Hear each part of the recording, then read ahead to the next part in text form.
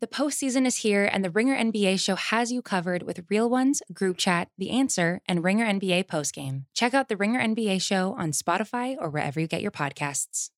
This episode is brought to you by State Farm. There's no better feeling than a personal win, and the State Farm Personal Price Plan can help you do just that. Talk to a State Farm agent today to learn how you can bundle and save with the Personal Price Plan. Like a good neighbor, State Farm is there. Prices are based on rating plans that vary by state. Coverage options are selected by the customer. Availability, amount of discounts and savings, and eligibility vary by state. This episode is brought to you by Modelo. What does a true fan look like? It's cheering the loudest. It's never missing a game, no matter what. And for that, you deserve an ice-cold reward. Because you are a fighter, and Modelo is your reward. Modelo, the mark of a fighter. Shop delivery or pickup options near you at ordermodelo.com. Drink responsibly. Beer imported by Crown Imports, Chicago, Illinois.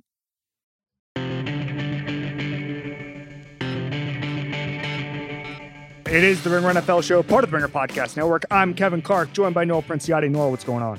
Not much, Kevin. I'm excited for this episode. We're going to relive some fun moments. Relive a game we were both at. It is going to be our second ever NFL rewatchable. So we did it a couple of years ago. Maze and I did the Niners against the Seahawks in one of the best NFC Championship games of all time. And we're running it back. We're doing the Patriots and the Falcons in Super Bowl 51. No spoilers. We won't spoil it here. If you haven't seen the game, we'll get to it in this segment. We're going to do some housekeeping first before we get to the rewatchables. Number one nugget here, midweek nugget, Nora. Russell Wilson says he didn't request a trade from the Seahawks. He always wanted to play here for his whole career. Do you believe him? I do believe him because wasn't that part of the... I think the reporting never got to the point of he has requested a trade. I think he was miffed. I think the characterization is he was miffed. Miffed is, I think, is spot on. And I mean, look, smart on Russell Wilson and his camp and the Seahawks for maintaining some plausible deniability there. And if it never gets to the point of a trade request, then you can always lean back on the, I never requested a trade. And it kind of sounds like, oh, I was never, none of that mattered. And it was like, no, there was some miffedness. That was real. I think this might be in perpetuity. You know, Pete Carroll was asked about it a couple weeks ago, and he basically said it's old news, water under the bridge, all that stuff. There's no problem. And you know, the Seahawks are a team that they find a way to make things run pretty well. I mean, famously, two Seahawks punch each other in the face the week before they won the Super Bowl.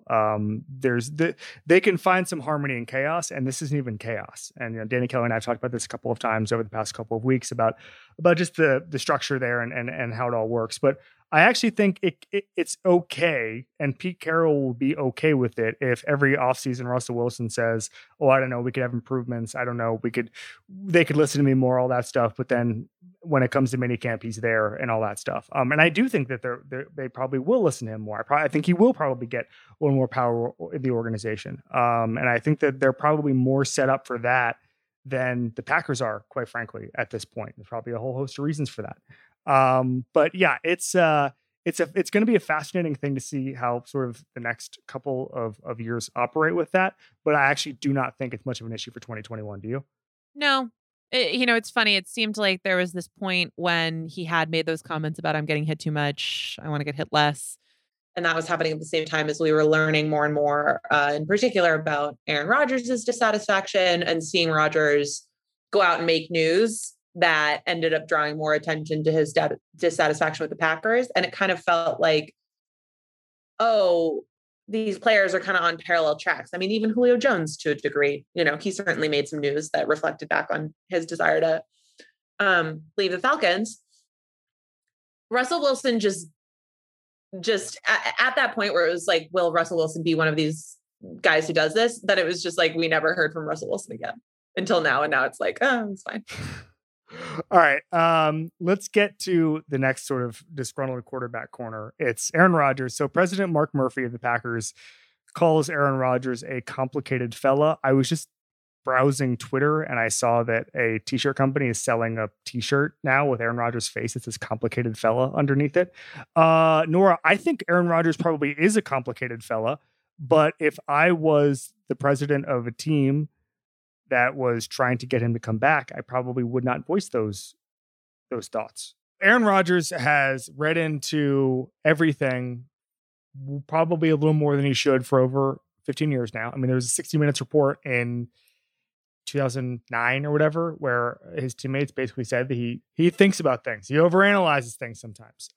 And I think that if you're the Packers right now and you are trying to repair your relationship with the reigning MVP, who does this sort of thing, who reads into a phrase calling you a complicated fella, I feel like right now you might want to shut it down for a little bit until he's showing up to training camp or something. As in, you might want to shut it down. As in, if you're the Packers, I would not be commenting on Aaron Rodgers unless it's to say I love Aaron Rodgers and hope he shows up.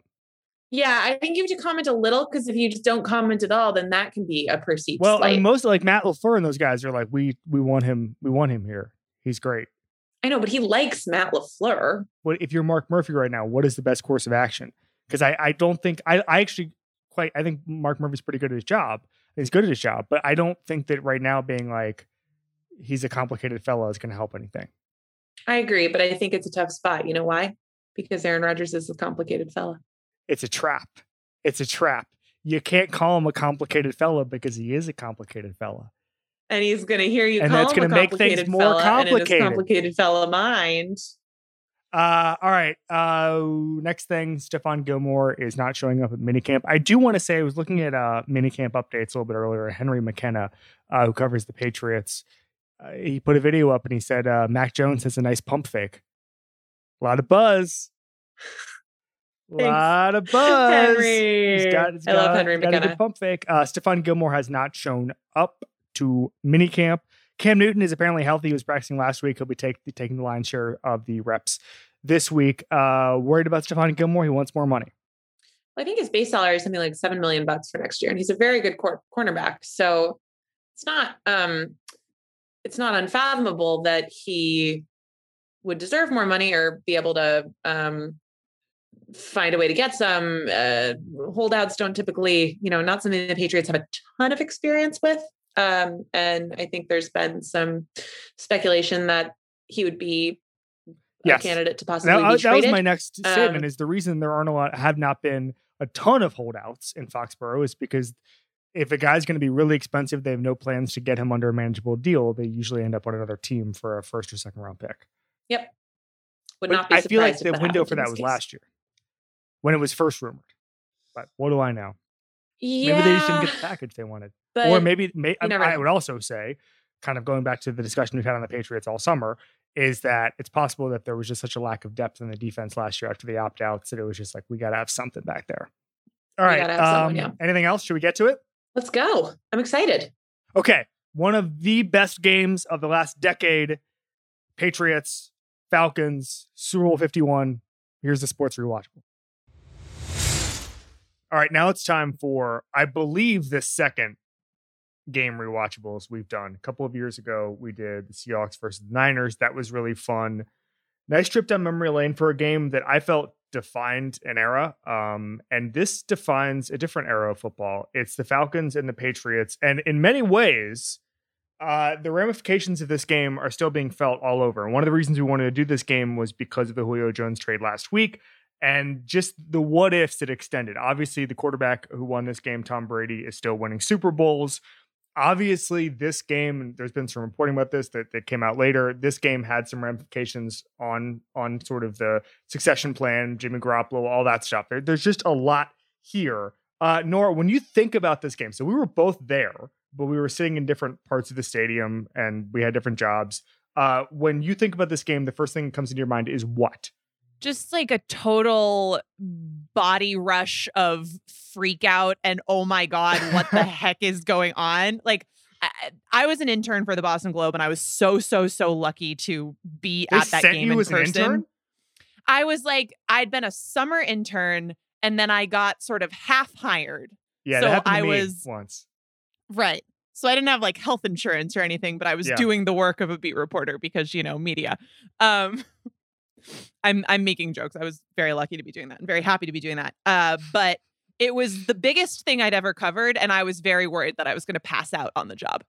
Like there were parts of that fourth quarter where while I was trying to take in every detail that I possibly could, I was just like gripping the table going, oh my God, oh my God, oh my God, oh my God, oh my God. What if I lose like bodily control of my fingers and can't type and my game story is ruined? That was my experience with this game. I'm sure you wrote a lovely game story. A couple things. Number one is that the half hiring thing happened to me too while I was in college, but instead of covering a Super Bowl winning team, I covered the 1-15 Cam Cameron Miami Dolphins team, which is probably the worst team I've ever seen play in my entire life.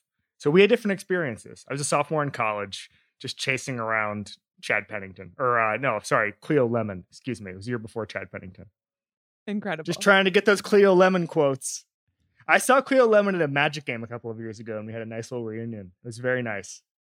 It was a very, very pleasant conversation with Cleo Lemon. That's a very special story. Wait, Kevin, can I tell you something though? I did have the presence of mind. I'd totally forgotten about this before we decided to do this. I did have the presence of mind after the game when I was with my Boston Globe crew. We went down to the field, and I think some of it was just still falling, and there was a bunch of confetti that got into my tote bag. And then I think I grabbed some of it off the turf. Oh. And when I came home, I just had all this confetti and I put it in a little like glass jar and I kept it as a memento. And then it got like stuffed in some sort of storage box. But then I dug it out last night because I was thinking about this game. There was a really famous Florida State game years ago that everybody rushed the field afterwards. And I grabbed a huge chunk of the turf because everybody was doing it. And I put it in a bag. I was probably like 9 or 10 years old. And I used to hang it on my wall. And I had to take it down because as I got older, everybody thought it was weed. They were like, you have just a huge I can bag see how of that would weed happen on your wall. And I'm like, no, it's from Doak Campbell Stadium. I can All see right, how that would so happen. let's move on. So I've actually never seen the full game broadcast of this. So this was on. I hadn't either. Obviously, this game has been on a bunch. It was on during quarantine last year. Actually, Chris Long came on Slow News Day and we talked about it a little bit because everyone just did a game watch, including Tom Brady. Tom Brady famously says he gets nervous watching the comeback even now. Like he wants to win the replays, the way Chris Long put it, because he's just so, I don't know, so competitive and so juiced or whatever. So I'd never seen the full game broadcast. It's really interesting to me. It's interesting to me that you had the what is going on kind of attitude for this, because I remember thinking like, even though there were parts of the comeback for the Patriots that where it wasn't always rowing in one direction. There were missteps there during the comeback, and we're going to get to those, but everything felt like it made sense. And that to me is sort of the defining trait of the Patriots dynasty, is that the miraculous things look normal. And if you watch those plays, everything seemed like there's an order to it. It wasn't just completely outrageous. Like I think the next year, the Eagles game, the Eagles Super Bowl, had more of a chaotic spirit. Maybe that has to do with the crowd. Like I was thinking about the crowd, and I don't think Patriots fans, and this is well established. Patriots fans didn't, the ticket prices and all that stuff weren't as high in the later Patriots dynasties they were at the beginning, and that's just natural. Alabama fans don't travel in as many numbers as they did at the beginning of the Alabama dynasty. I mean, people who are on their 8th, 9th, whatever it is, championship game are not traveling as much. So the atmosphere seemed a little subdued in that regard, maybe the entire week. And so maybe that played into it a little bit. But it's a fascinating game to me. And it is probably one of the 3 or 4 best games in any sport that I've ever covered. All right. So let's get into the categories here, and then we'll go with some of the offshoots here. Number 1, most rewatchable sequence. Well, so I would be surprised if we don't have the same thing here. But what I have is just the last 5 minutes of the fourth quarter. So that's from the Julio Jones catch to the end of regulation tying sequence for the Patriots, because it's just unbelievable. And, I agree with you in the sense that everything that happened in this game made sense. It tracked with a certain type of logic that we've come to ascribe to events that involve the New England Patriots. But that logic only works if it's like, you're accepting that the stuff that normally happens in sports movies is what's just going to happen, right? Like, I think that's why I was like, how can this possibly be real life? Is because this is how you would script it.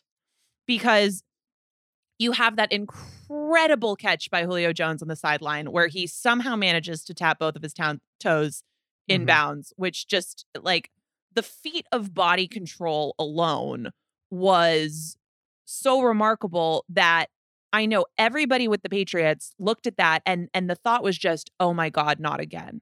Yeah. Because they'd been on the receiving end of amazing catches in the Super Bowl before. And it just felt like, oh my God, there's another one. Not just David Tyree, but Mario Manningham. Mario Manningham is the forgotten amazing catch in the Super Bowl against the Patriots. But I guess Julio is now the more forgotten, but because they lost the game. I kind of feel like it's so forgotten that everybody brings it up all the time.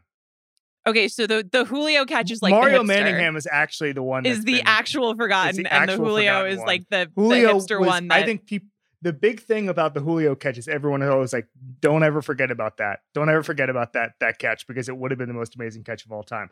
But also, what was more impressive athletically?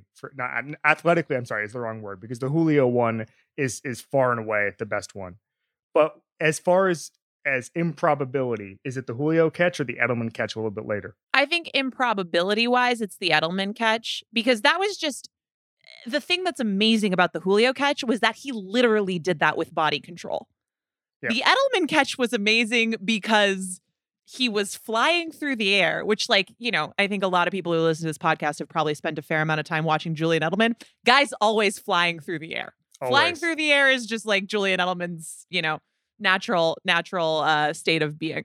And it just so happened that he was in the right place. And then what he did with his hands and the focus to get his hands under that ball, it bobbles up slightly, and then he maintains possession before they actually go to the ground. That was incredible. So if you isolated just the hands, maybe the Edelman catch is more physically impressive, but from a full body perspective, I think Julio, it's just, you know, there's a much lower, both of those things. It's a 0.0000 something % of people who can do that, but there's more zeros in the Julio one. The Edelman one was just like a wacky thing that happened. Right. And Robert Alford should have picked off the Edelman catch. It was resting at one point on the arm of Ricardo Allen. Like the ball was just on Ricardo Allen's arm. So it was completely different. Julio is a much better receiver than Julian Edelman from an athletic standpoint, from just a talent standpoint, right, from everything standpoint. Even though there's a very strange corner of the internet called Patriots fans who argue Twitter. That Julian Edelman should be a first ballot Hall of Famer. We're going to put that aside for a second. All the respect in the world to Julian Edelman. I think he had an amazing career. I think he's going to be an awesome pundit, all that stuff. But I'm sorry to say that Julio Jones, to the Patriots fans who might get mad at me, Julio Jones. My take on the Julian Edelman thing is that it is amazing and remarkable and should be lauded that a scrappy, not particularly accomplished quarterback from Kent State managed to turn himself into such a viable NFL receiver that we can even have this conversation. And had so many playoff moments that when we do Apex Mountain a little bit later, like there's a legitimate debate between 4 or 5 things in the playoffs that could have been Julian Edelman's Apex Mountain, including the catch here. I mean, he was a Super Bowl MVP at one point. He had that incredible touchdown throw against the Ravens a few years before that. He had an unbelievable career. And just he and Julio's catches are just different in this regard. All right. So I agree with you. I think that what's interesting about the comeback and the first 5 minute stuff, last 5 minute stuff. Go ahead. Can we just finish running through how much stuff gets packed into that 5 minutes? So the Julio catch sets up the sequence where the Falcons don't put points on the board, because then they have Matt Ryan gets sacked, then Jake Matthews gets called for holding, and they get out of field goal range. And that's when the Patriots get the ball back with 3.5 minutes left. And you're just like, oh, holy crap, this could actually happen. And then that's when you get the Edelman catch. And that's when, you know, by the way, the broadcast is just cutting to Arthur Blank, like clutching his wife over and over and over again. And it's just, as far as 5 minutes of football clock go, it's like 3 games worth of drama just in that whole thing. And obviously overtime is special in its own right. It's the first Super Bowl overtime. But that was kind of like, that was simple. That was like, okay, once they win the coin toss, this kind of seems like we know how, you know, we've seen this film before, even though we haven't. I had the same note. I was rereading some of my notes from this game in the moment, and I had said I said in my notes I talked to Duron Harmon after the game, and he said that he told Matt Patricia was drawing up a game plan for overtime, and Duron Harmon went up to him and said, "No worries, we're good. We're good here. It's fine. Tom Brady's going to score a touchdown, and it's going to be fine." Now there were some hiccups in that we can get to, but I agree with you. The last 5 minutes of this game are amazing, and I guess. The one thing that we're laughing about Tom Brady being nervous or whatever, watching the replay. I mean, with 9 minutes to go, it still seemed impossible. And it just, even now, even though once the comeback started, it all seemed to make sense. There are just things about this game that when you watch it in the moment, you say, okay, well, that's it. That's it. I mean, you even think about the Devonta Freeman play when they're backed up inside the 10. Before the Julio catch, where he goes uncovered and the Patriots have a defensive breakdown. He goes for like 30 yards. Well, and that had been happening all game, especially as the Falcons got up so big. Just the edges, they were able to get there so consistently. And the Patriots had such trouble covering that. And they tightened it up. But then it was just like all over again. It felt like, that actually in some ways struck me more than like what I remembered was kind of the inevitability. Once the comeback started was, partially being like, what the fuck is going on? But then also being like, oh my God, the Patriots are a machine. This is Tom Brady. Like if somebody's going to do it, it's going to be Tom Brady. The thing that I'd sort of forgotten about was that even as they were really mounting that comeback, how many times it almost didn't happen? I think that there were probably a lot of times when if you're Arthur Blank or Dan Quinn or Thomas Dimitroff, you probably said, oh my God, thank God we're safe. Like few. And even when you didn't say that after a play, like if it didn't go in the Falcons' direction, Brady threw some dangerous passes. Like Alfred, I think he must have tipped 3 balls. Yep, a couple of them that did. There was one in overtime. I'll just say it right now because it's also one of my greatest what ifs.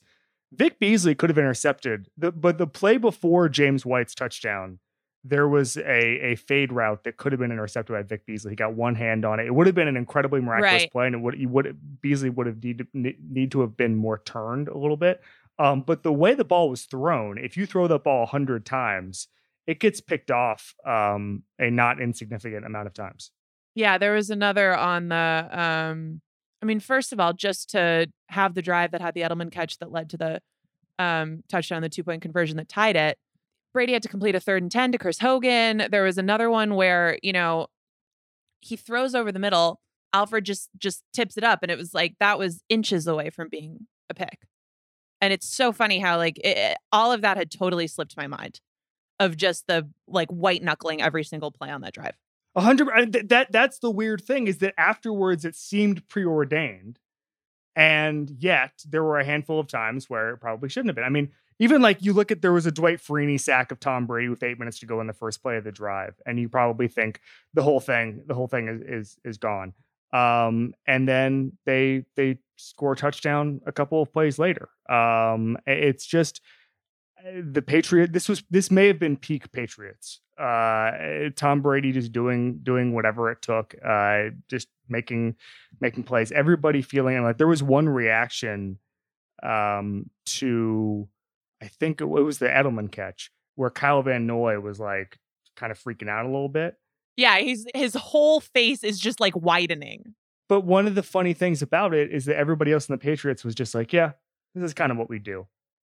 I mean, it kind of reminds me of Manchester United was always famous for this, where they would always come back, and it just got to be normal. And, I saw a quote the other day from Barry Trotz, who's the Islanders coach.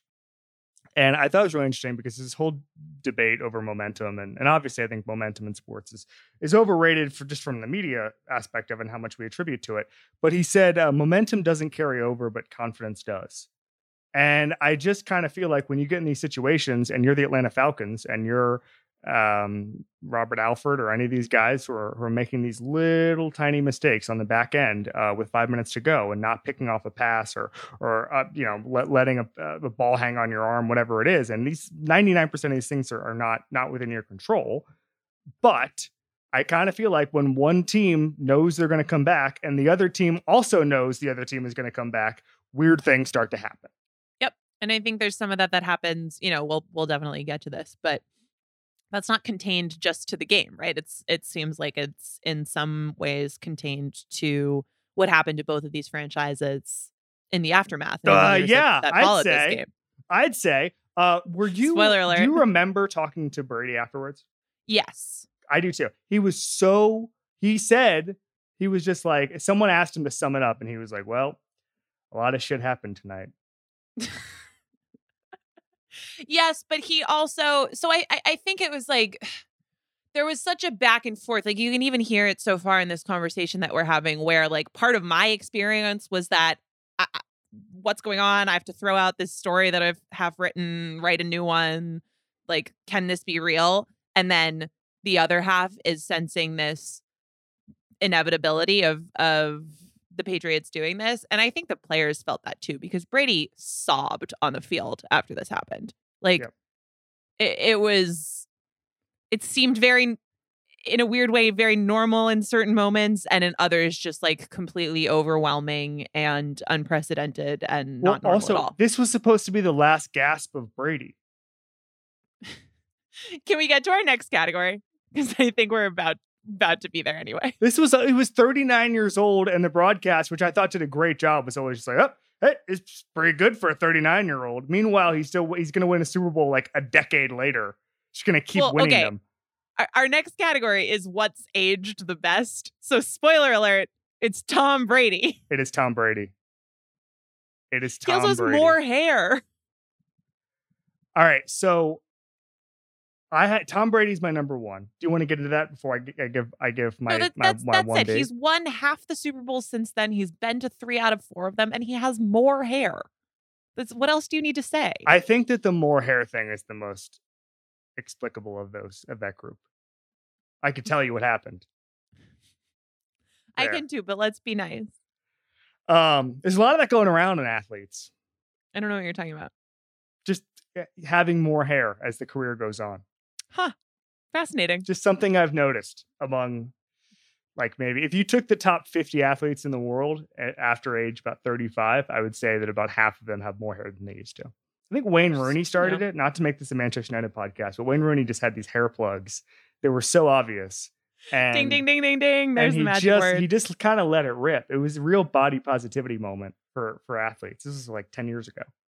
So, whatever. Everyone's doing their own thing. That's what I say. I would also say, and this is going to wade into the takes area here. After the game, everybody killed Kyle Shanahan. And I think there are things you can probably kill him on. But I think with what age the best, I actually think Kyle Shanahan's legacy. Because A, obviously we know how good of a coach he is. But B, looking back on just the drive that gave the Patriots the ball back to tie. Everybody said he should have run the ball more, whatever. First of all, Tevin Coleman was banged up. Second of all, and that's not the be all end all here. But second of all, the Patriots were taking away those outside runs for more in the second half. Yep. They didn't just have the free rushing lanes that they had on the outside runs to begin with. But here was a sequence of plays. So Freeman is stuffed on a run. Start the series of downs. Trey Flowers gets the sack. And then they cut to Arthur Blank, who's holding his wife's hand because he's ready to win a Super Bowl. Then there's a Jake Matthews holding penalty that knocks them out of field goal range. And first of all, the sack, by the way, was a 12-yard sack. Yes, like that's something that I think gets underrated in this. Is the But they were still in field goal range. They were still in field goal range until the Jake Matthews penalty, and Chris Long is the guy who drew that penalty.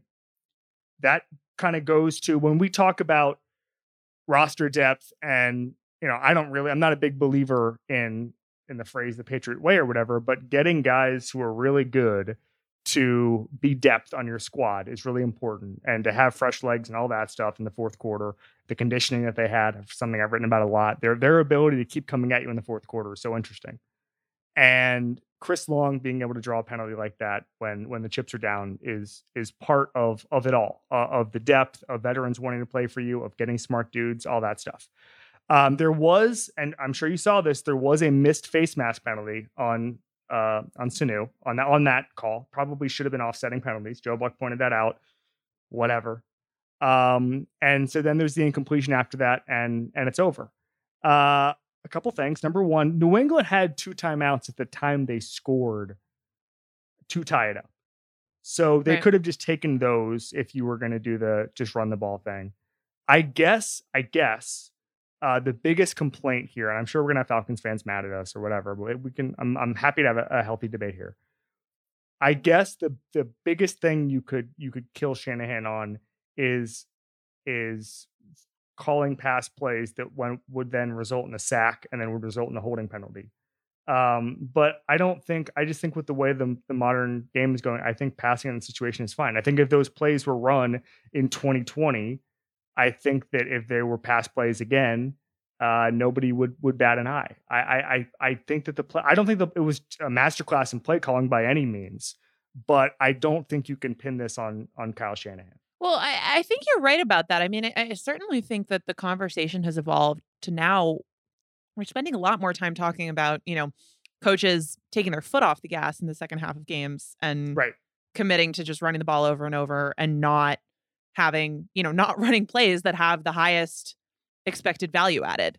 Mm-hmm. And to a degree, I think Kyle Shanahan was doing that. He told Tim Kawakami of The Athletic before the Super Bowl, the 49ers Super Bowl against the Chiefs, the only one of those play calls that he regrets is the one that led to the sack. The Patriots were covering Julio Jones with a combination of Logan Ryan and Eric Rowe, whoever it was usually had safety help over the top, but that was creating a lot of mismatches.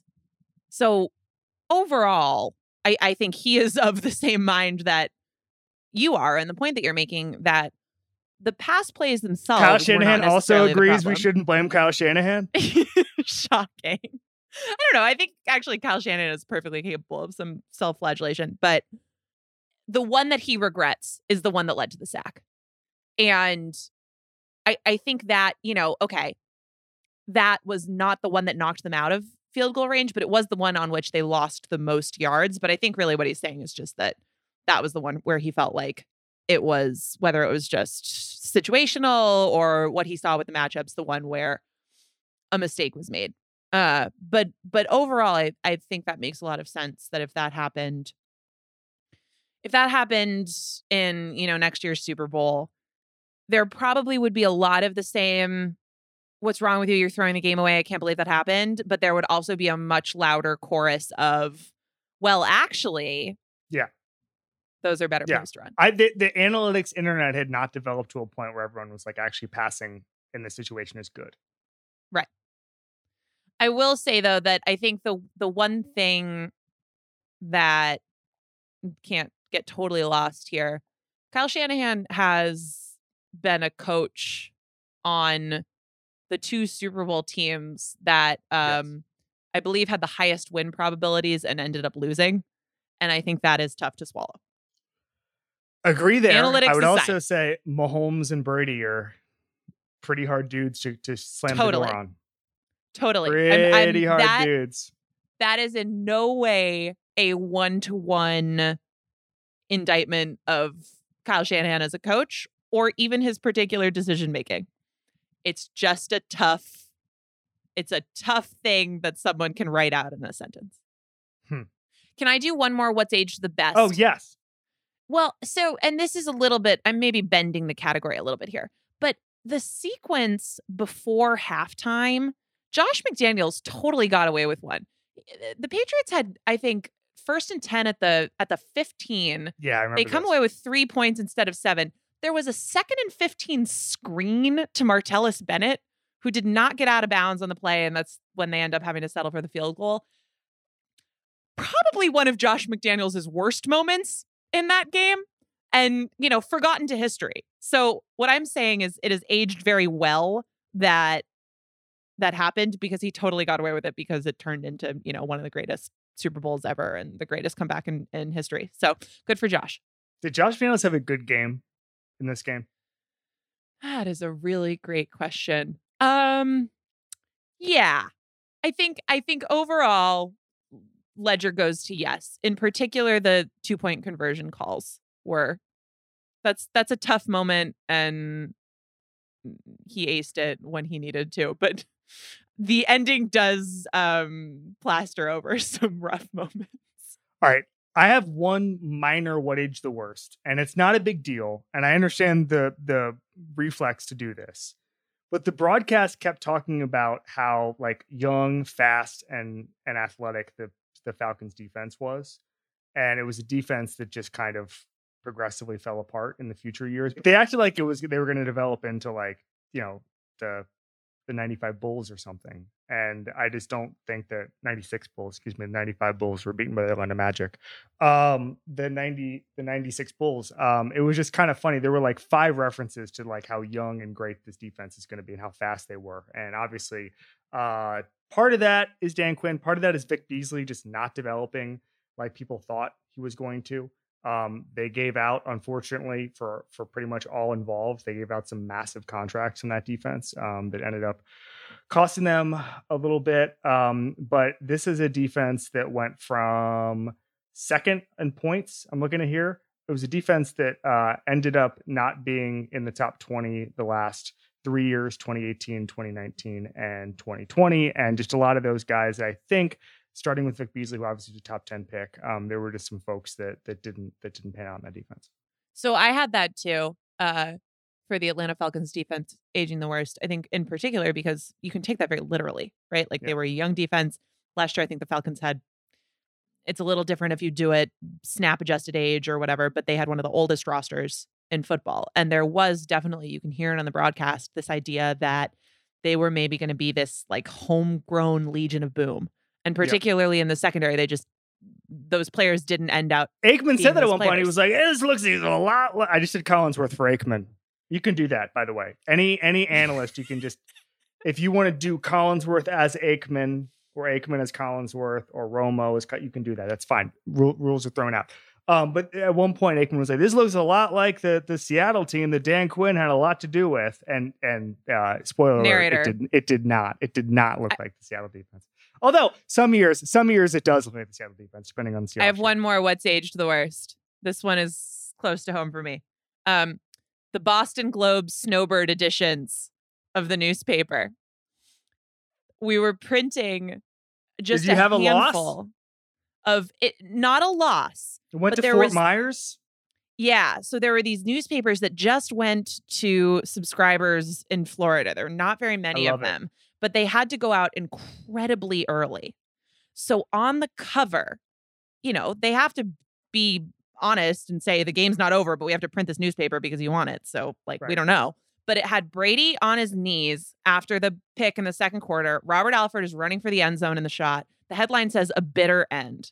Oof. And below the fold, there's a description that explains that it's not over, but it is just completely obviously this isn't going to happen cover. And I believe that Brady has one framed.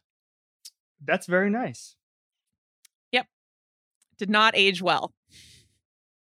I like that because as we've both talked about, Brady uses media as motivation in a way that I think probably most people don't. He does it privately. Like he will find reasons to be mad about things in the way that all the greats do. We just saw 10 episodes of The Last Dance on this. We've seen Aaron Rodgers do it. Like you find the motivation where you can, and for Tom Brady, he tends to use things people say about him. Anyway. Taylor Swift has a photo of the Kanye interruption moment from the VMAs hanging in her living room in Nashville. Is that a motivation thing, or is that just like this was a funny and weird and bad moment in my life? I think it's hopefully it's more of that, but I think it's a little both. Do you have anything like that? Do you have like a I can't tell you. Do you keep something around that motivates you? Kevin, it's a competitive secret. It's a picture of your face. Yeah, I know. Every day, just have a large Kevin Clark fathead in my living room. A dartboard, just trying again. I can't tell you these things. I'm trying to think if I have anything like that. The first game I ever covered was a USF DePaul basketball game, and they spelled my name wrong, which I always thought was really funny. But then that happens no matter where you are in your career, actually. Yeah. Just some random middle manager. I have nothing like that in my life, and that's why I'm not Tom Brady or Taylor Swift. That's my new goal for this week, is just to find random slights and just frame them. Could you imagine if I just told my wife, like, we actually have to get rid of all the art on our walls? We have to get rid of all like the posters commemorating some Tate exhibition. We have to get rid of all of those just to get. I gotta frame a mean tweet. Slights. I gotta frame a email from a editor who didn't give me an internship in 2008, something like that. I like it. Dig through those. All right. Anything else to age the worst? I think the score 28-3. I just whenever it comes up, people always make jokes. Yeah. And because those games are never this Super Bowl, the team that's winning by 28-3 always wins by a lot. Yeah. Well, the 28-3 meme online, anytime that score comes up for any reason, or that sequence of numbers, that's aged poorly. Half-assed internet research. Anything stick out to you? I just had one thing from this. So Tony Gonzalez, I guess, was in the elevator going down to the field for the sequence where the Falcons were driving to make it a 2-score game and then got moved out of field goal range. And so he gets down, he misses the first 2 passing plays, but then he can see the holding call on Jake Matthews. And so he gets down to the field and he's like, oh, shoot, the Falcons are going to lose this game. And then he waited until the Patriots scored. But then when the Patriots won the coin toss, he left. Wow. That's pretty good. May I ask, how do, you obviously were on the beat for a number of years after this. I'm sure you talked to people, as you alluded to earlier, about this game.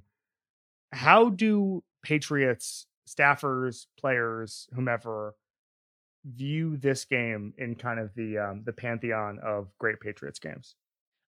So I think overall it's considered the biggest.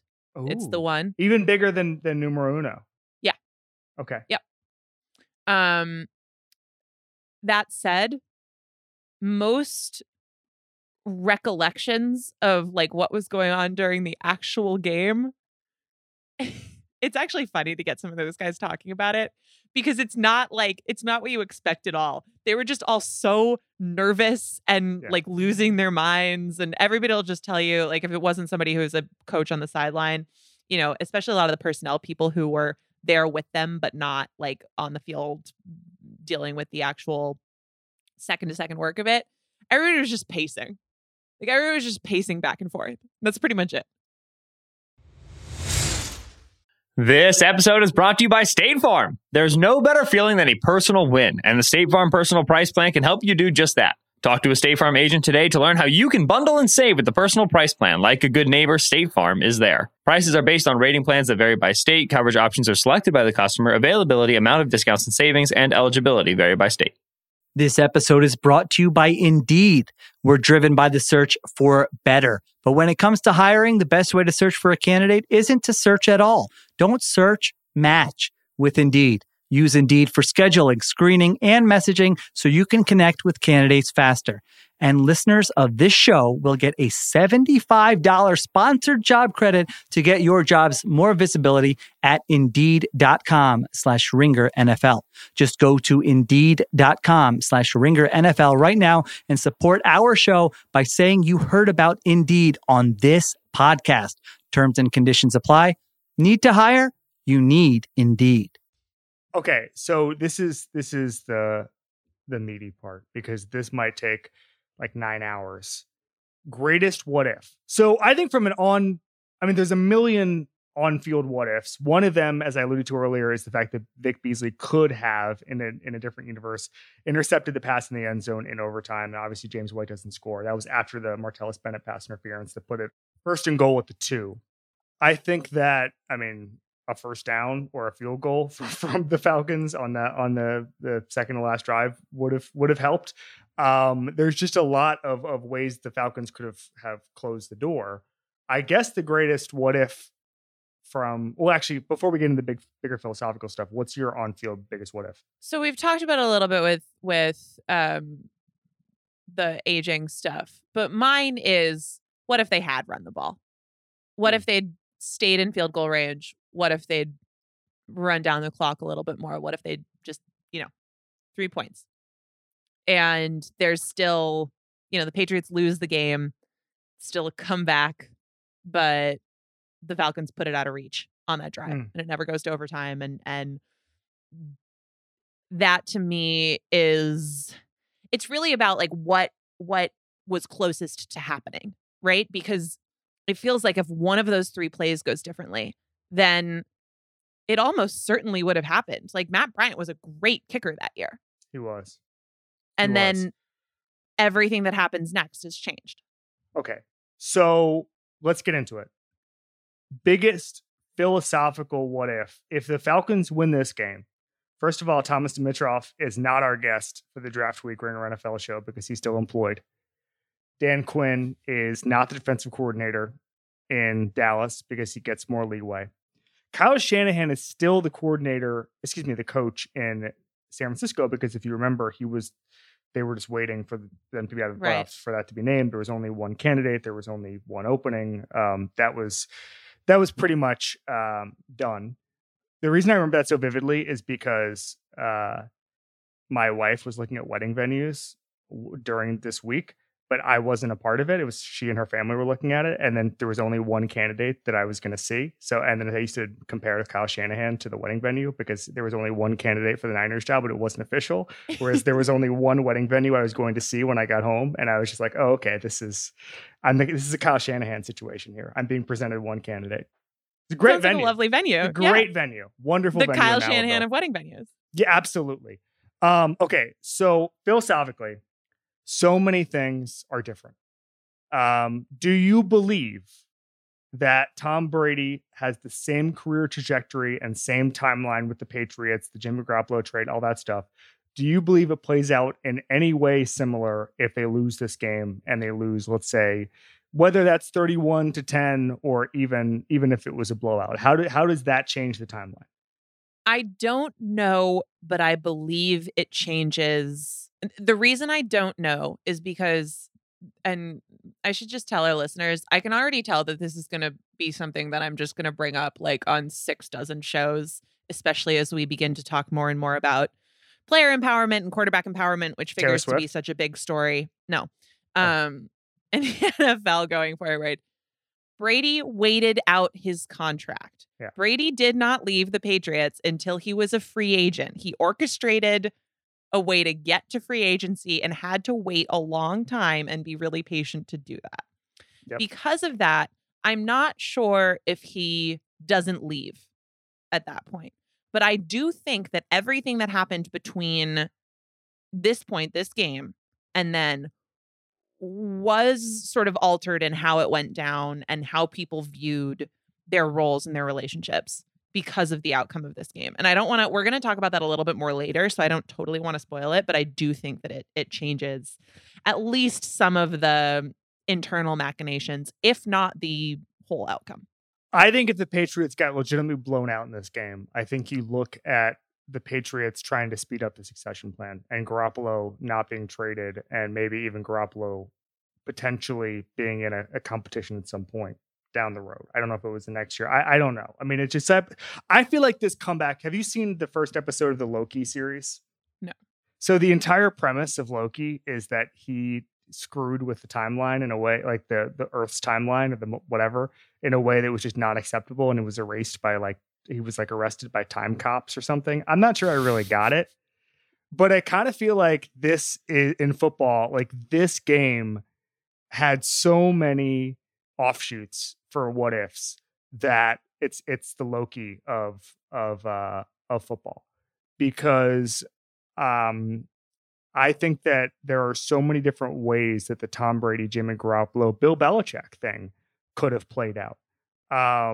And so I think the whole thing is fascinating. And I don't think there's a right answer. I don't know. The only person who, I remember someone said this about Pat Riley one time, but the only person who knows is Bill Belichick, and Bill Belichick's not telling. Okay. And so I it's hard for us to speculate, although what I would say is I don't think Brady gets the run that he got as unquestioned quarterback in New England. And I think Jimmy Garoppolo's destiny changes a little bit. Even if, by the way, that might just be that they hang on to him for another year and try to franchise tag him or whatever. I mean, there was a lot there. His contract was expiring. But I don't know. I mean, it's impossible to say, except everything would have been different. There are so many things that would have been different. It's actually hard to nail down what specifically would have been different. Can I give you my hottest retroactive take just because we're kind of talking about it right now? Okay, so that's another category coming. So the category is, and we're doing right now, hottest retroactive take, parentheses, this is from a Bill Simmons email 2 years ago, one you wish you had at the moment. Here's the take I wish I had in the moment. This will eventually destroy the New England Patriots as we know them. No! Well, they won a Super Bowl after this. Yes, totally. They made another Super Bowl, and then they won a Super Bowl. And then they Isn't won it all another. worth it? Yes, absolutely all worth it. However, I do point to this game as a really, really important moment in the timeline of kind of like Brady really needing to go somewhere else and really wanting to go somewhere else and orchestrating his way out. And obviously it took a long time, in part because he had to do it by getting to free agency, but also because they were so good and they went back to Super Bowls and they won another one. But I do think that this, and a lot of this is coming from Seth Wickersham's reporting, but in particular, he had that piece, about a year later, a year after this game, about all the fissures that were developing in New England. And a lot of it started right after this game, because that's when Brady, I think, sometimes I think people think it's a binary between, was Brady this guy who would take harsh criticism and Belichick could, MF him all day long watching film and tell him that the quarterback at Foxborough High could make better throws than he could. And Brady took less money and was just totally about team first, never drew attention to himself or anything. Or it's like he's completely not that guy. When I think in reality, he did a lot of that stuff for a long time. And then after a certain point, I think, and pretty understandably so, he started feeling like, you know what? I do deserve to be treated a little bit differently than everybody else. Maybe I've done a little bit more than some other players on the team, some other people in this organization.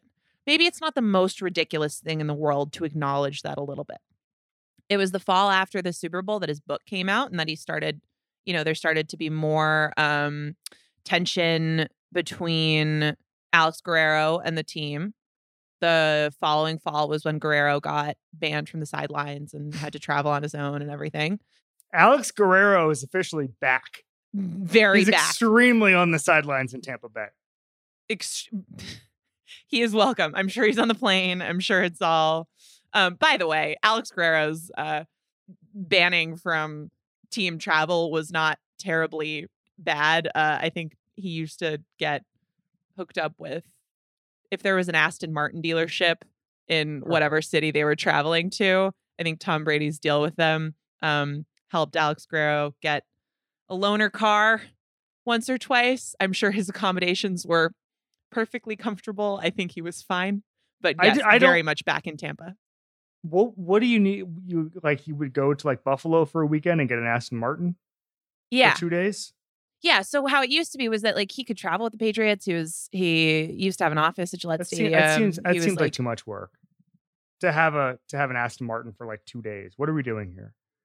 Well, that I can't answer. All I can say is sometimes it would be like, okay, the Patriots would be staying at some local Marriott, and then Alex Guerrero would pull up in an Aston Martin, and it was like, I'm sure you're staying in a much nicer hotel than this, and I'm sure your travel arrangements are fine. One time I was going to the Senior Bowl and I landed really late at night in the Atlanta airport, and they gave me like a really, really nice Corvette, and I didn't understand how to drive it. And it was just a very complicated car. And then as soon as I got on the highway, I got stopped and I was like, oh man, I must have been going too fast. And I pulled over and it was Georgia PD. And they were like, you're going like 25 miles per hour on the highway. I was like, this is good. That was the one time the car rental place gave me a sports car, and it would be the last. All right. Start working for Tom Brady. But anyway, start working for Tom Brady. I think this is actually totally rational, which was just that this was such an unprecedented achievement and such a crazy thing that happened that it did shift in Brady's mind a little bit what his stature should be within the Patriots. And I think that led to more tension than there had been before. So the take I wish I had in the moment was that this game will lead to the destruction of the New England Patriots, albeit after 2 more Super Bowl appearances and another win. It's funny because the actual take from the Falcons side is that Kyle Shanahan obviously probably should have been the head coach of the Falcons, but you actually couldn't have that take after the game because Right. Kyle Shanahan was the scapegoat at the time. So that's more of an overarching season lesson is that Kyle Shanahan should be the head coach, but I don't think that's the lesson from the game. That's the hottest retroactive take in parens, one you wish you had a week after the game, but not in the moment. Or a week before. Right. Best heat check. I struggled to find a heat check. I think Arthur Blank coming down and being on the sidelines, but that's pretty common for an owner. I think that the Crafts were still in their box in overtime and all that stuff. But I struggled to see anybody who was just really going for it. Did you find anybody? Well, yeah. So I struggled with this category too. The only one that I really wanted to mention, Arthur Blank, is a good one. I think that counts, particularly because I believe there was some bedazzling of Falcons logos going on. And I think that like qualifies you for heat check categorization. This fits this category loosely. But Malcolm Mitchell, Patriots receiver, Sure. had a huge fourth quarter. And then, unfortunately, his career was destroyed by chronic knee injuries. Yes. So this is a little bit of a bummer. But the fourth quarter of Super Bowl 51 for Malcolm Mitchell, like, he will always have that. And so hopefully this can be like a celebratory heat check. Well, it's also his Apex Mountain, I would say. Yes. He's now a children's author. Well, he did that while he was playing. Yeah, but now yeah. that's his full-time gig. All right. Very nice guy. He's also a poet. He had a book club while he was in college, if I remember correctly. Yep. With a bunch of older women in Georgia, from what I remember. I think that sounds delightful, by the way. I've talked to him about that. And I just think about just a bunch of 50-year-old women in a book club than Malcolm Mitchell. Yeah. I think that sounds like a lot of fun. I mean, I'm sure you can join. I'm sure in the Boston area there are book clubs you can join where there's the group members are older than you. Yeah, but they don't have Malcolm investigate Mitchell. that? Why don't you investigate that while I investigate weird, spiteful things I can put up on our wall? All right. McCarver Memorial broadcast complaint. I struggle with this one. Did you have anything? Oh yeah, I have a lot.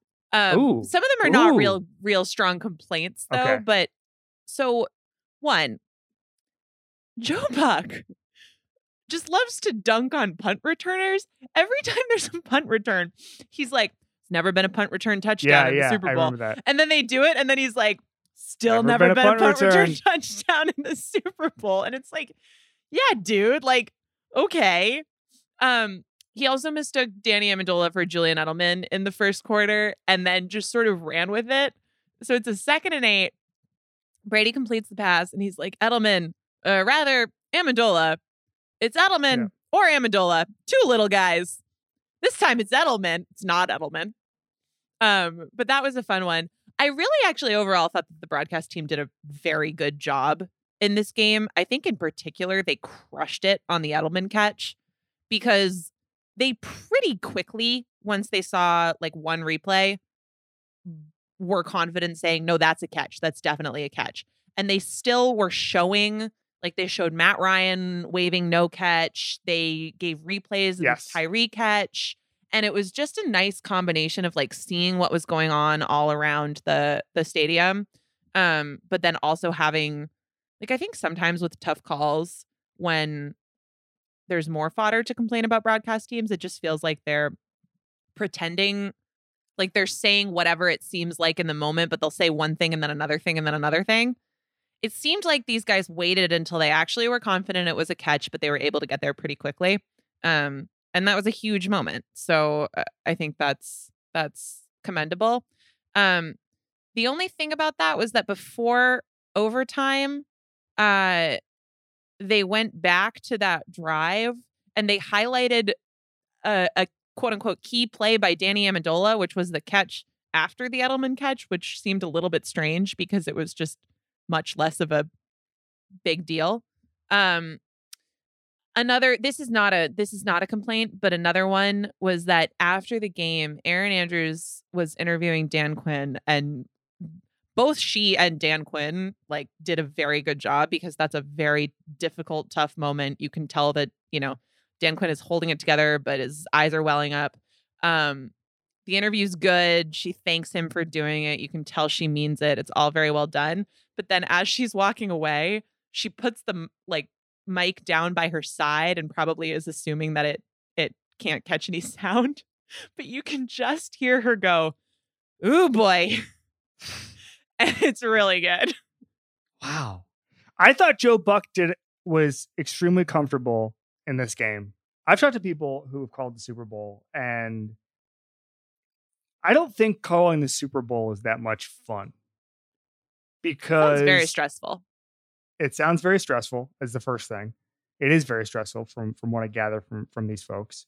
Nobody cares what you say unless it's wrong, because most people are just at parties and the announcers are kind of on background noise, and you're trying to appeal to 100 million people. Like, if our podcast was listened to by 100 million people, which, I've seen the numbers, we're not that far off. It is. We're not that far off. We'll be there. We would approach things differently. Right.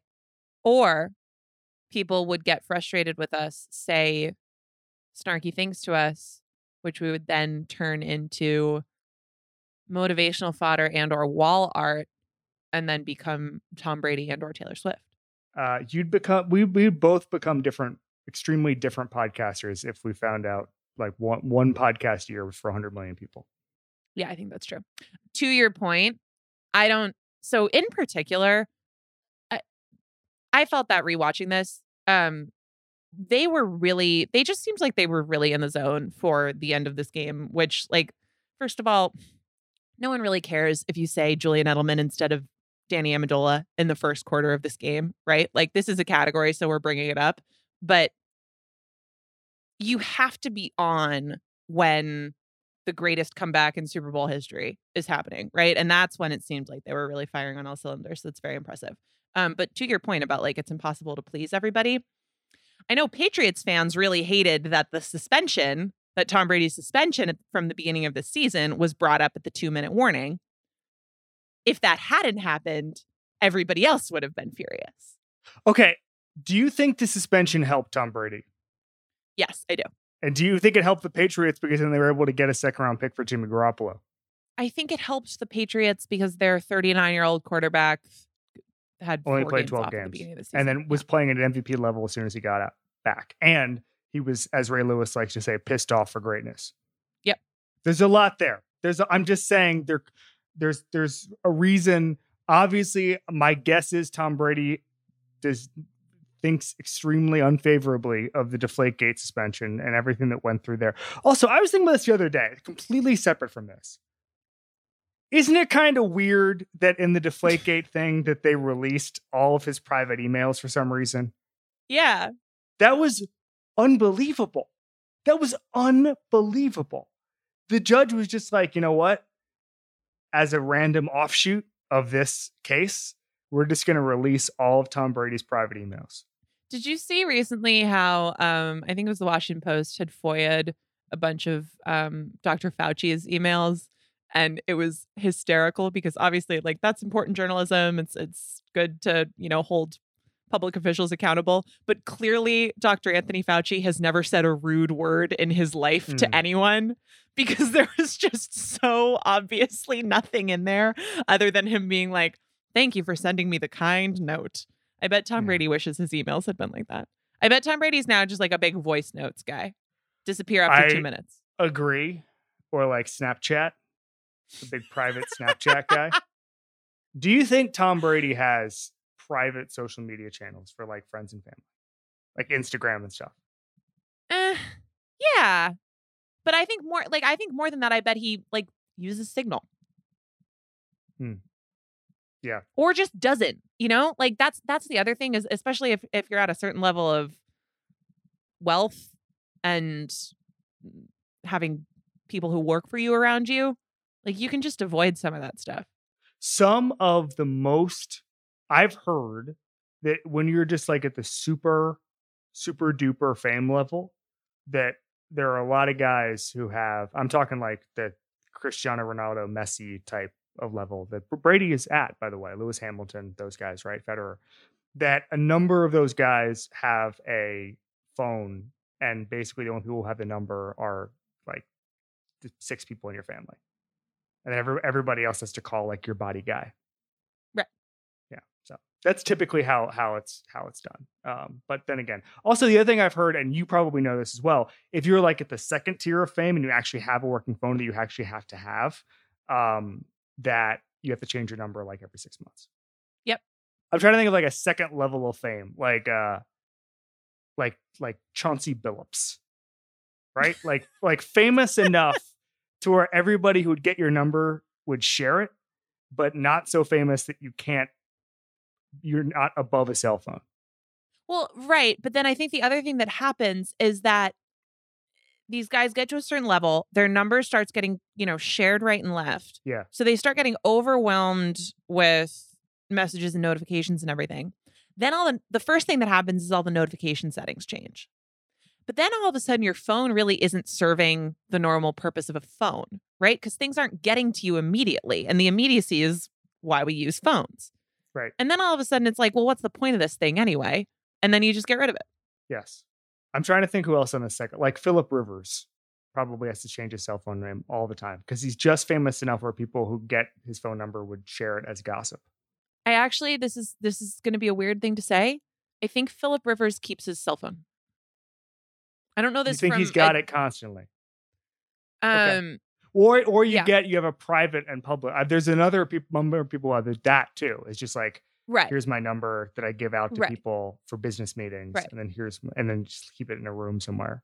Well, that's why sometimes people like that, like they'll respond to your texts or your calls or whatever, like 3 days later. Yes. Yeah. And it's weird because it's like, how do you they just have different experiences using cell phones than we do. Completely agree. Like if I respond to a text 3 days later, I'll be like, oh, sorry, I was like in the shower, but I'm full of shit. Yeah, no, that's if you get a text from me 3 days later, you can go ahead and read into that one.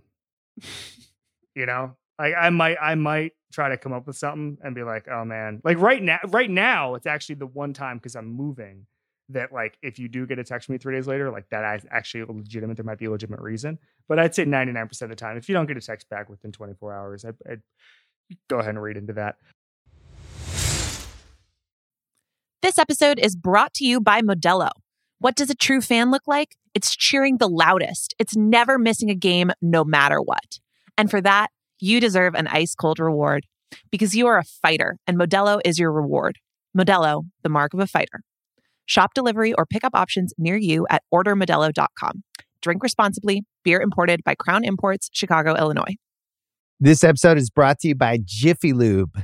Cars can be a big investment, so it's important to take care of them. I once got a car that I started out with 25,000 miles on. I got it to over 200,000 miles because I took care of it. You know how you take care of a car? You take care of the maintenance, the oil, the brakes, all that stuff. And if you don't, you can have a car just completely fall apart. When your car needs maintenance, head to Jiffy Lube. They provide automotive excellence at speed. Get your oil change, brakes checked, tons of other multi-care services. It's all done by expertly trained technicians who actually care about taking care of you and your car. Jiffy Lube, car more. To find coupons and start an instant online estimate, visit jiffylube.com. All right, Apex Mountain. James White, number 1 here. Only because I don't think James White has any other candidates here. There's no other. Like Julian Edelman, there's a legitimate debate. Tom Brady, there's certainly a legitimate debate. I would say James White is number 1. Who's your number 1 here? So James White was also my number 1. Moses Cabrera, Patriots head strength coach. Yes. In his first season, there's the whole narrative coming out of this game about the Patriots' superior conditioning being the reason that they were able to make the comeback. Also, that season, they had the fewest players in the NFL placed on injured reserve. Mm-hmm. So I think pretty safe to say Moses Cabrera, Apex Mountain. Wow, that's a good one.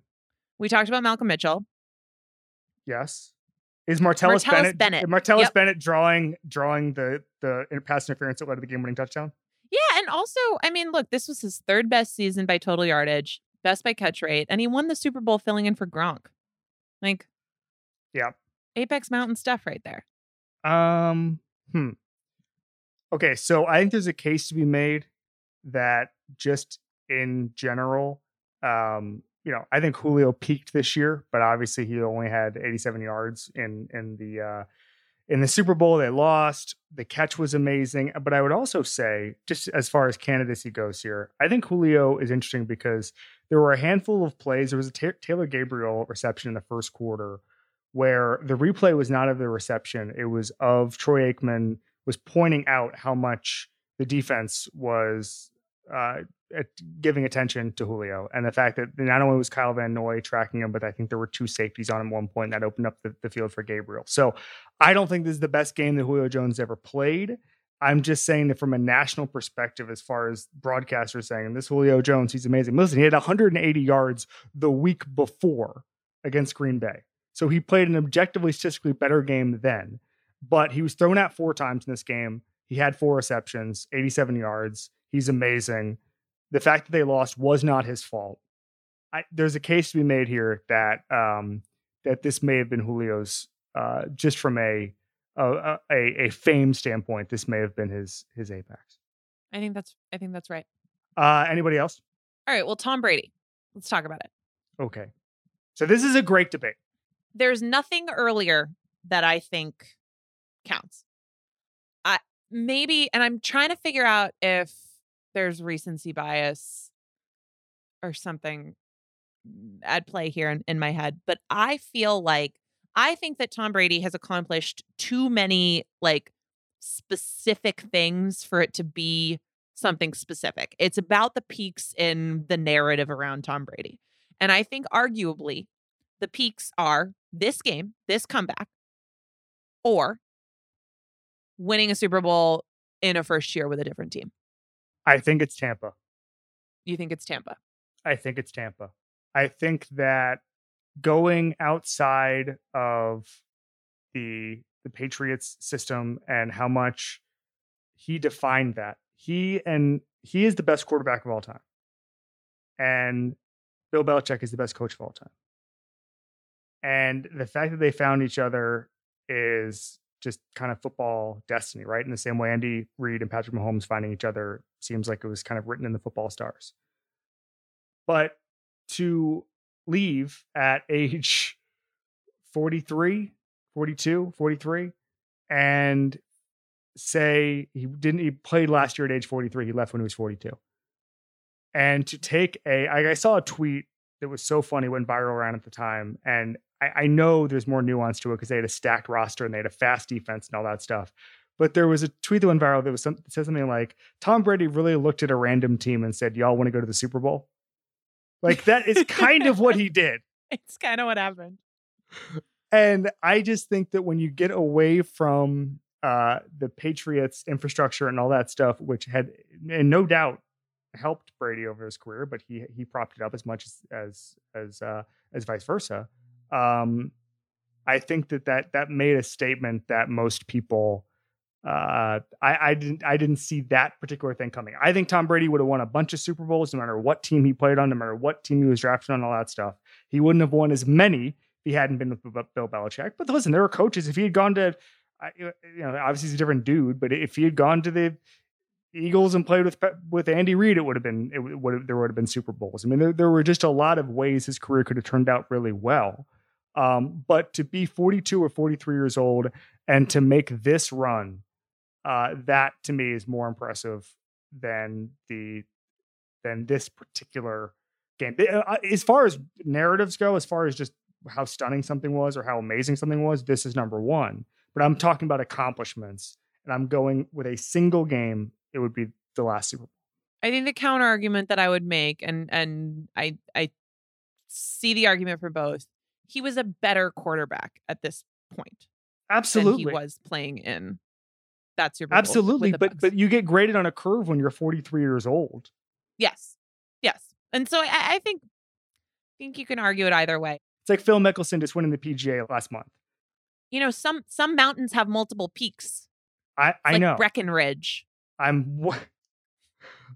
You're the ski person here. Tom Brady is Breckenridge. All right. You're the ski I'm person cut here. off. Does Breckenridge have multiple ridges? Peaks, famously lots of peaks.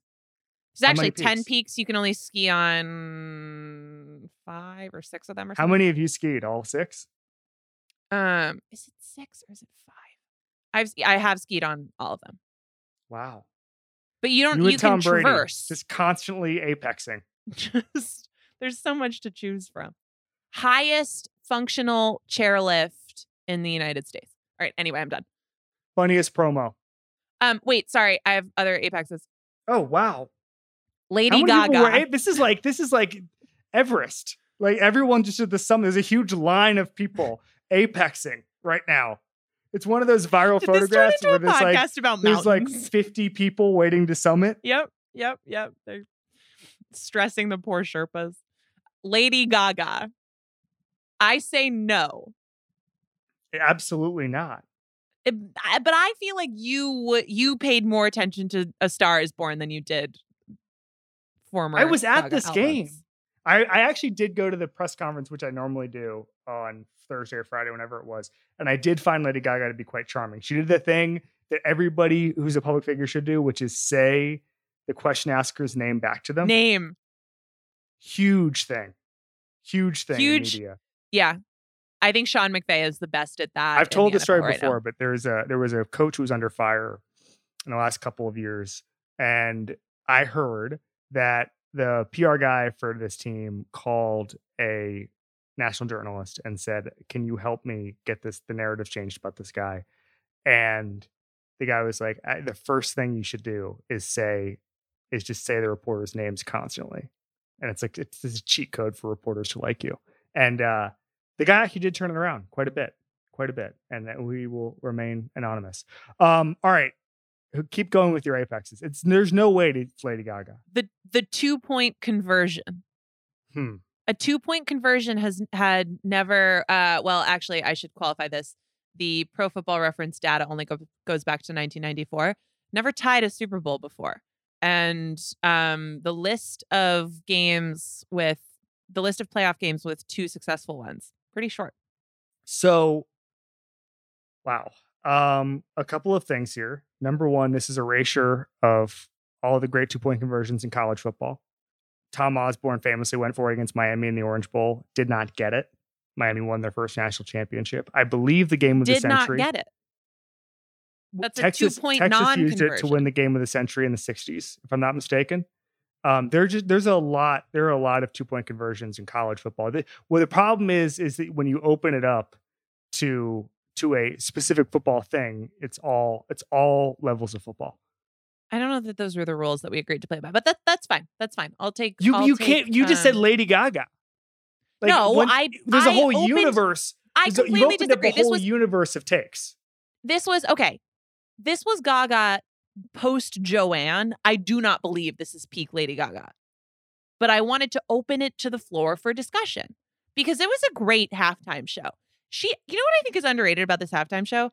Gaga did that show without any crazy like medleys, mashups, or bringing anybody random out on stage with her. No gimmicks. This was a no gimmick halftime show. Coldplay only did that because they correctly surmised that nobody liked them. Coldplay got a bad rap. Didn't they bring Beyonce on? Yes.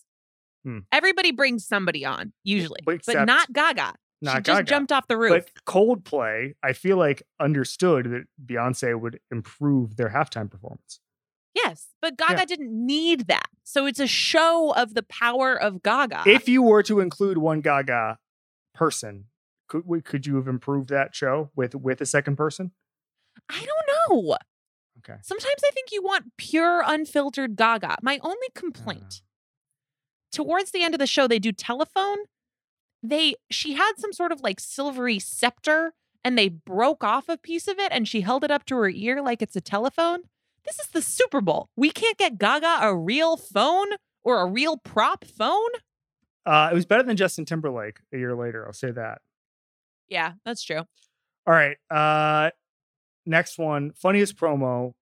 So the version that I watched is on YouTube and didn't have that many promos.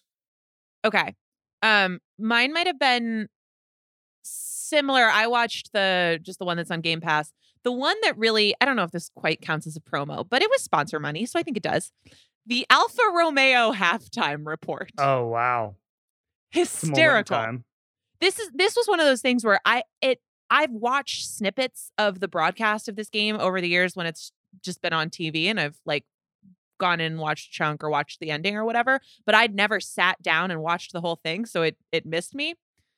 When they got to that point and they were like, coming up, the Alfa Romeo halftime report. First of all, my brain just goes, what? Yeah. Sorry, the what now? It was so weird to me, so I looked it up. So Alfa Romeo was making a big push into the US market, and they used basically all of their marketing budget on sponsoring sports halftime shows. So it led to just a lot of unintentional comedy where... And then Genesis came in and did the same thing. Well, right. But at least they had a gimmick where they would have like some singer that nobody's ever heard of. It was Macklemore. Was it Macklemore? It was. It was doing. I believe it was Macklemore at least once. Played like 6 straight NFC Championship games when they were in Seattle because he just wanted to go to the game. Yeah. But the Alfa Romeo thing was very funny because there was a lot of unintentional comedy where analysts would make car metaphors during the halftime report that obviously did not involve Alfa Romeo, because that's not what anyone's going to think of. So there are some really good YouTube compilations of hearing like, welcome to the Alfa Romeo halftime report. And then like Jay Williams is like, Duke and Grayson Allen are kind of like a Ferrari, don't you think? And it's like, but anyway, it didn't. So the marketing push did not work at all. Alfa Romeo never got beyond like 0.1 of a percentage point in US market share. And then they dramatically scaled back their output. So not a particularly successful endeavor. Tough one. All right. Next one is best unintentional comedy moment. Mine is, first of all, anything LeGarrette Blount does is funny. So that's a little bit of a cheat code for this. But after the game, Tom Brady is on his knees on the turf, sobbing. And then Alex Guerrero, the aforementioned best friend, godfather of one of Brady's kids, is like there talking to him. The other person who gets in on that moment is LeGarrette Blount. And I think that is spectacular. So they just hug it out. And it's like Tom Brady and his best friend, Alex Guerrero, and also LeGarrette Blount. Wow. Do you think that that's the kind of thing where obviously Blount had been in and out, on and off the roster, on and off a couple rosters. He'd had some off the field problems. I remember vividly that year he was living at the hotel on the Patriots campus there, because I remember staying there and I would go and get a Caesar salad every night while I worked, and there would be LeGarrette Blount also hanging out in the lobby. Yep. Is it possible that Brady took him under his wing a little bit? That was an emotional moment there. He's been known to do that. Now, that's entirely possible in a big picture sense. If you watch the post game, Tom Brady had absolutely nothing to do with LeGarrette Blount, like working his way into that circle. Beautiful. That's exactly what I want from LeGarrette Blount. Brady is holding his face in his hands. There are a lot of tears. Like he's trying to like block everybody out. And LeGarrette Blount just goes, I am the person he needs. And I love that so much. I love LeGarrette Blount. That almost sounds like a heat check. Yeah, that could be a heat check. Robert Kraft whiffed on a handful of high fives. Yes. I kind of feel like that was also spectacular. That could be. All right. Unanswerable questions. This is a good one. What do you got? If the Falcons had a hill, like the hill the Patriots have that they have to run up and down all the time, do they win this game? If they had better conditioning is what you're asking. Yeah. They do have a hill in Flowery Branch, but I think the fans are on it all the time.